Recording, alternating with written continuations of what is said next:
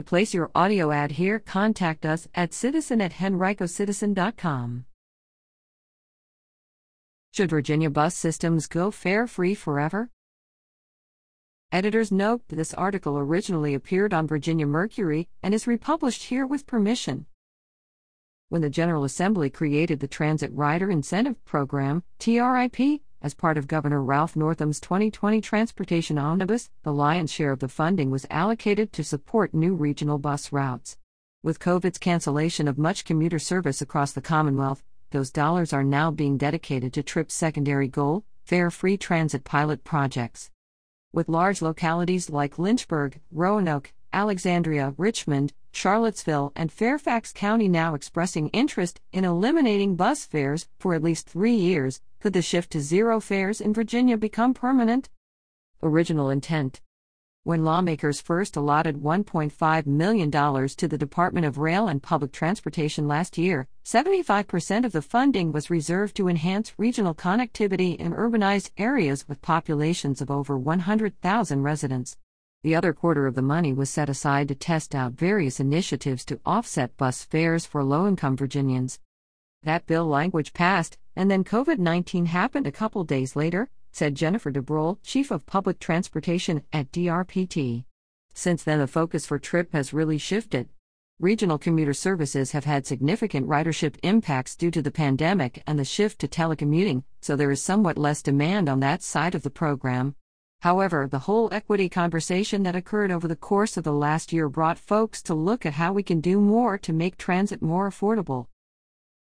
DRPT's efforts to make public transportation in Virginia more accessible got a shot in the arm this year when TRIP received a surprise $10 million allocation in the final round of budget negotiations.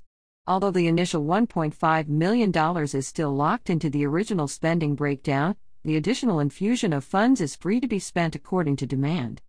Nearly every transit system in the Commonwealth eliminated fares last year as a public health measure in response to COVID, but until recently none had announced intentions to make that move to protect riders and operators more permanent.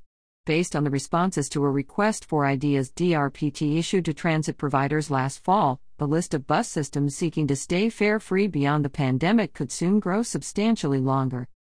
Have you heard the news? We plan to stay fare-free for the next 3 years. #Transit. Charlottesville Area Transit, at Ride with Cat, March 26, 2021. Rural riders. Although even the terminology city bus evokes urban areas, few folks understand the extent to which rural Virginians rely upon public transportation, as well. The language in the bill creating TRIP specifies both urban and rural transit, DeBrole said. Transit is a much bigger deal in these smaller areas than many people realize. Graham Transit in Bluefield, Virginia, on the West Virginia border, may only run 3 fixed routes to serve the town of 4,907, but their daily operations are a sign of how essential their service is. Our primary route covers a low-income area, and that's where the majority of our ridership comes from, said James Hampton, Bluefield's transportation manager. We're their only source of transportation. Without the bus, they wouldn't be able to get to doctor's appointments or their jobs. In 2019, Graham Transit logged a new record for ridership, transporting more than 45,000 passengers in 1 year. Since the start of the pandemic, however, Bluefield's buses have lost around 7,000 to 8,000 riders due to public health measures limiting capacity. Our buses hold 14 passengers, but with the pandemic for safety reasons we can only hold 7 at a time, Hampton said. Declining ridership would have meant declining farebox revenue if federal aid weren't already filling the funding gap, but the 25-cent fare to ride Graham Transit never earned the agency big bucks even before COVID.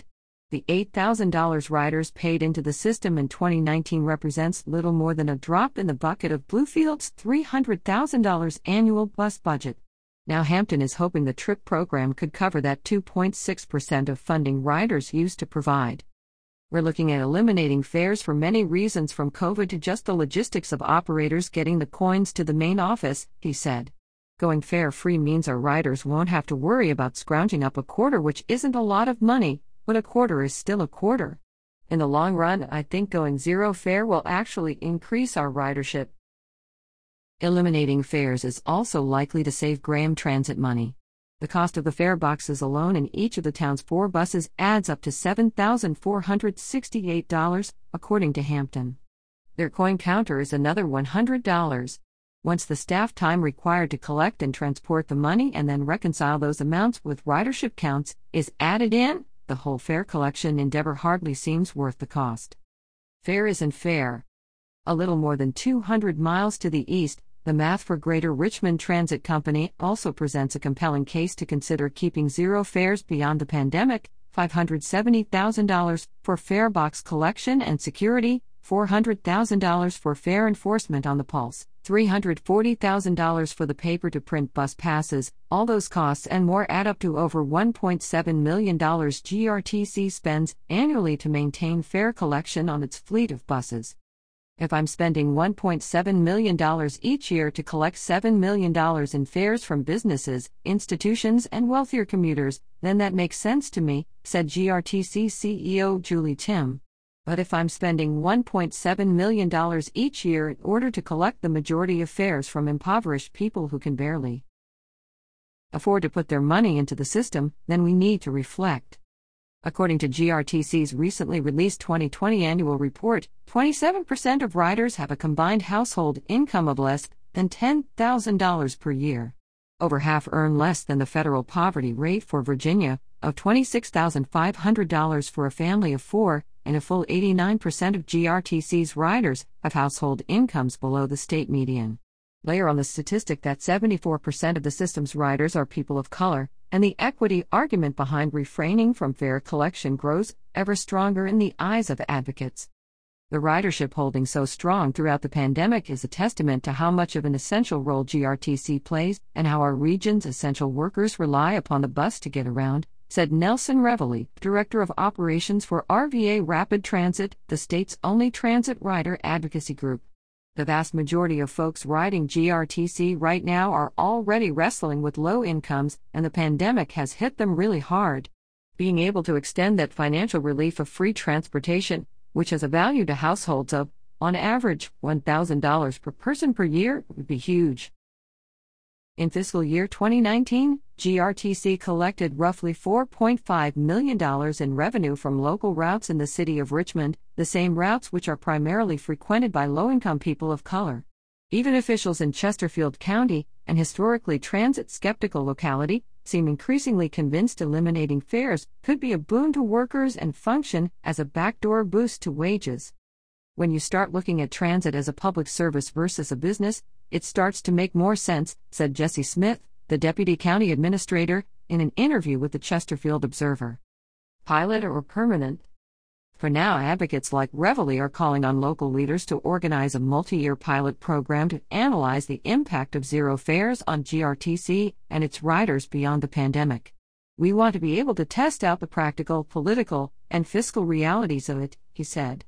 In the near term, there is no trade-off between zero fares and greater frequencies or coverage because of the expansion coming via the Central Virginia Transportation Authority. Having a 3 to 5 year pilot would give us time to dig into what is the most equitable transit system we can have and allow time for deeper community conversations to figure out long-term funding. If the roughly $5 million needed annually to maintain GRTC's zero-fare policy permanently can't be found, Richmond's bus system would likely move to an account-based system similar to that of Metro's preloaded tap cards. The additional costs of such a system, including new technology, call center staff, and the requirement to still accept cash to accommodate riders without bank accounts, would almost certainly lead to a system-wide fare hike. Account-based systems are very expensive to put in place and maintain, said Tim. Other places like Nashville that have gone this route have actually introduced a higher base fare at the same time as they rolled out more equitable policies, like fare capping. When you have the counterbalance of a strong commuter population, it can make sense, but one of the things COVID taught us is that we don't have that here. One concept under consideration would leave all Richmond routes fare-free but charge GRTC riders whose commute crosses county lines. Beyond the fact that such a hybrid fare system would actually cost more than staying fully fare-free, the greater concern is that anything less than a system-wide commitment to zero-fare transit may not earn the endorsement of DRPT or access to its TRIP funds, either. When you start breaking out just pieces and parts of a system as zero-fare, That requires a lot of enforcement and additional administrative costs to control who has access to zero fares and who doesn't, said de Bruhl. Currently, DRPT is finalizing a solicitation for applications for its TRIP program, which it hopes to share with Virginia's 40-plus transit providers later this spring. We are really looking for meaningful, well-planned project proposals, de Bruhl said. We want to see where folks have put the time and thought into how they would implement zero-fare transit and where there is a longer-term commitment to having zero fares as a multi-year pilot project. Tim, for one, hopes to submit a winning proposal. Maintaining zero-fare transit is an investment in our communities, in our economy, and in our future growth, but the reality is that it's a gap in our budget that has to be filled. In Richmond, our funding gap is so small that if we were ever to wean off of fares, now is the time to do it. However, if we do continue zero fares post-COVID, we need some kind of acknowledgement from our partners that when we get to the end of the pilot, that they would be willing to still invest in this model.